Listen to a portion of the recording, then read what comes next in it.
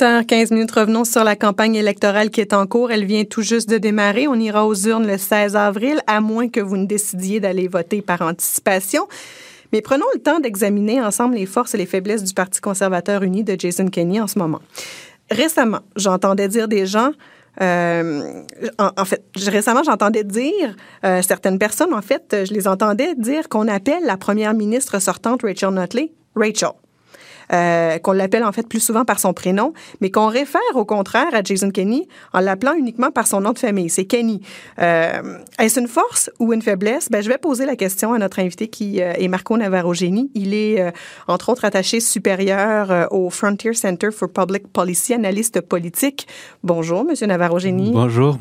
Re-bienvenue en Alberta. On est content de vous retrouver. Merci et félicitations. Merci aussi. Je pose la question. Rachel versus Kenney. Est-ce que ça change quelque chose dans l'image, dans l'inconscient des gens, ça? Est-ce que c'est une force ou une faiblesse pour le Parti conservateur? Je pense que c'est tout à fait les deux, étant donné que on essaye de taper sur les sentiments d'une partie de la population. Donc, en parlant de Rachel, il y a une certaine proximité et ça, c'est peut-être bien, c'est que les gens qui suivent Madame Notley veulent. On s'attache à elle. On s'attache et il y a cette proximité. Tandis que les gens qui se réfèrent à Jason Kenney comme Kenney, il y a une certaine couleur de respect là-dedans, mais on essaye d'élever en fait l'image d'un homme qui a de l'expérience et qui doit peut-être recevoir un peu plus de respect. Donc c'est un peu un jeu de mots, mais je ne pense pas que ce soit exactement voulu. C'est justement une façon de les gens de se référer à elle ou à lui, selon leurs préférences. Donc, c'est pas nécessairement une force pour le Parti conservateur, pas nécessairement une faiblesse non plus. Je pense que c'est une force chez Mme Notley avec les gens qui la suivent, et c'est une force avec M. Kenney avec les gens qui le suivent. Si on faisait un peu le portrait actuel du Parti conservateur uni, pas juste de Jason Kenney. Le parti se débat en ce moment avec certains problèmes d'image, entre autres dû à la course à la direction du PCU il y a quelque temps. Quand on demande à des analystes si c'est suffisant pour l'unir, là, tout dépendant des opinions politiques, on se retrouve avec des vastes opinions. Pour vous, qu'est-ce que ça représente là, ce qui se passe en ce moment pour le Parti conservateur? À chaque fois qu'on crée une nouvelle institution, il y a des défis énormes. Et je pense que Monsieur Kenney, même si on ne veut pas tout à fait parler de lui tout de suite, c'est un homme très doué, et le fait qu'on n'a pas vraiment vu ces problèmes-là sur la surface, c'est à cause peut-être de ses talents. Mais il ne reste que c'est un défi énorme de prendre deux groupes qui, même s'ils sont idéologiquement ont certaines affinités, c'est souvent là les plus où il y a plus de difficultés à gérer les différences. Et donc maintenant, les différences ressortent et il y a peut-être des amertumes et des choses comme ça qu'il va falloir qu'ils gèrent. Et c'est peut-être une des faiblesses du parti, qu'il y a une certaine division au sein du parti qu'il essaie d'unifier, et il y a aussi une certaine variété idéologique qu'il doit gérer. Je manque de foi en ce moment, mais est-ce que justement le fait qu'il se retrouve avec justement avec cette campagne et ses justifications face aux problèmes de campagne de direction du parti à la chefferie, est-ce que ça, c'est problématique pour lui au long terme de la campagne électorale? Oui, je pense que c'est un problème, mais c'est un problème qui peut-être va ressortir plus tard. Je pense que dans la stratégie, par exemple, du parti au pouvoir qui en fait annonce l'élection, si il, par exemple, attendait plus il y aurait deux choses qui pourraient se passer. On va se rendre compte qu'il y a plus de choses dans ces petits scandales au sein du parti, mais il se pourrait que ce ne soit pas aussi grand et aussi important qu'on le veut.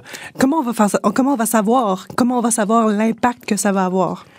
Je pense que ça, étant donné que c'est 4 semaines, c'est peut-être long dans notre esprit, mais 4 semaines se passent très très vite, et qu'il y a une enquête, il y aura très peu qui va sortir dans ces 4 semaines de l'élection. Donc, on va entendre beaucoup des accusations, on va entendre beaucoup de choses, mais pas nécessairement des résultats d'enquête parce que l'enquête ne sera pas finie. Ouais. Il y a aussi le bureau du commissaire aux élections pour le versement de fonds. Là, il y a eu des amendes du bureau du commissaire aux élections pour des versements de fonds à la campagne sous des prête-noms qui viennent de s'ajouter, encore une fois, à ces faiblesses-là. On va appeler ça des faiblesses, c'est certainement pas des plus pour la campagne électorale de Jason Kenney.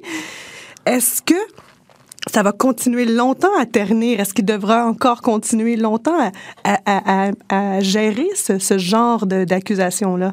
C'est certainement une distraction qu'il n'aimerait pas devoir gérer, mais il va falloir qu'il fasse. Mais je ne sais pas si ça va nuire la campagne tellement, étant donné que c'est un temps très court et que les choses qui doivent sortir dans cette enquête et dans ces accusations ne seront pas sur la table pendant la campagne. Quand on regarde les sondages, le Parti conservateur reste quand même largement en avance. Oui, et je pense que ça va peut-être continuer. Je pense que dans la plupart dans la plupart des gens, l'esprit est déjà peut-être fait. Les gens qui vont appuyer les conservateurs ont déjà décidé qu'ils vont les appuyer. Et de l'autre côté, il reste peut-être une petite frange de la population qui n'a pas encore décidé. Et c'est là que la bagarre vraiment va avoir place. Mais ce n'est pas nécessairement clair dans mon esprit que le nombre de gens qui n'ont pas encore décidé serait aussi grand qui pourrait changer en fait le poids de la balance. Ouais. N'empêche, on va revenir. Est-ce que justement parce que les gens ont déjà leur idée de fait selon vous, est-ce que ça c'est pas une force pour le parti? Je pense que c'est certainement une force pour les conservateurs, c'est certainement une force pour les néo-démocrates aussi. On commence déjà avec une base assez solide. Et donc, on pourrait dire, si on était au casino, les jeux sont faits. Pensez que le résultat qu'on voit en ce moment, ce sera probablement le résultat qu'on va voir au final? Le sondage qui compte, c'est le sondage du 16. C'est le vote. Oui, c'est le vote. C'est le scrutin. Et donc, c'est horrible de prédire ces choses-là parce qu'on ne sait jamais. Ouais. Mais si on regarde, en fait, la progression de la force électorale du Parti conservateur, c'est-à-dire la proportion qui ont gagné de votes vis-à-vis le parti au pouvoir, je pense que si ça reste comme c'est maintenant, oui. Il y a une bonne partie de la population qui dénigre, entre autres, la taxe du carbone, le manque de pipeline, la récession qui a frappé. On remet ça souvent sur le dos des néo-démocrates qui sont au pouvoir en ce moment. Mais les conservateurs étaient au pouvoir juste avant cette fameuse crise, cette récession. Ils ont été là pendant 40 ans, plus de 40 ans. On n'en a pas eu de pipeline non plus pendant ce temps-là. Est-ce que les gens utilisent un prétexte pour choisir de voter ou est-ce qu'on se base vraiment sur l'homme Jason Kenney et sur ce fameux parti qu'on veut revoir au pouvoir? Comprenez-vous ma question, en fait? Oui. C'est en fait un peu retouchant le fait que les jeux sont faits. Parce que les gens ont décidé, pas nécessairement sur l'évidence ou sur les faits. On essaye de blâmer quelqu'un ou un parti plutôt que l'autre. Par exemple, du côté social, il y a des accusations, par exemple, sur le Parti conservateur, et qui sont peut-être vraies et quelques-unes ne sont pas du tout vraies.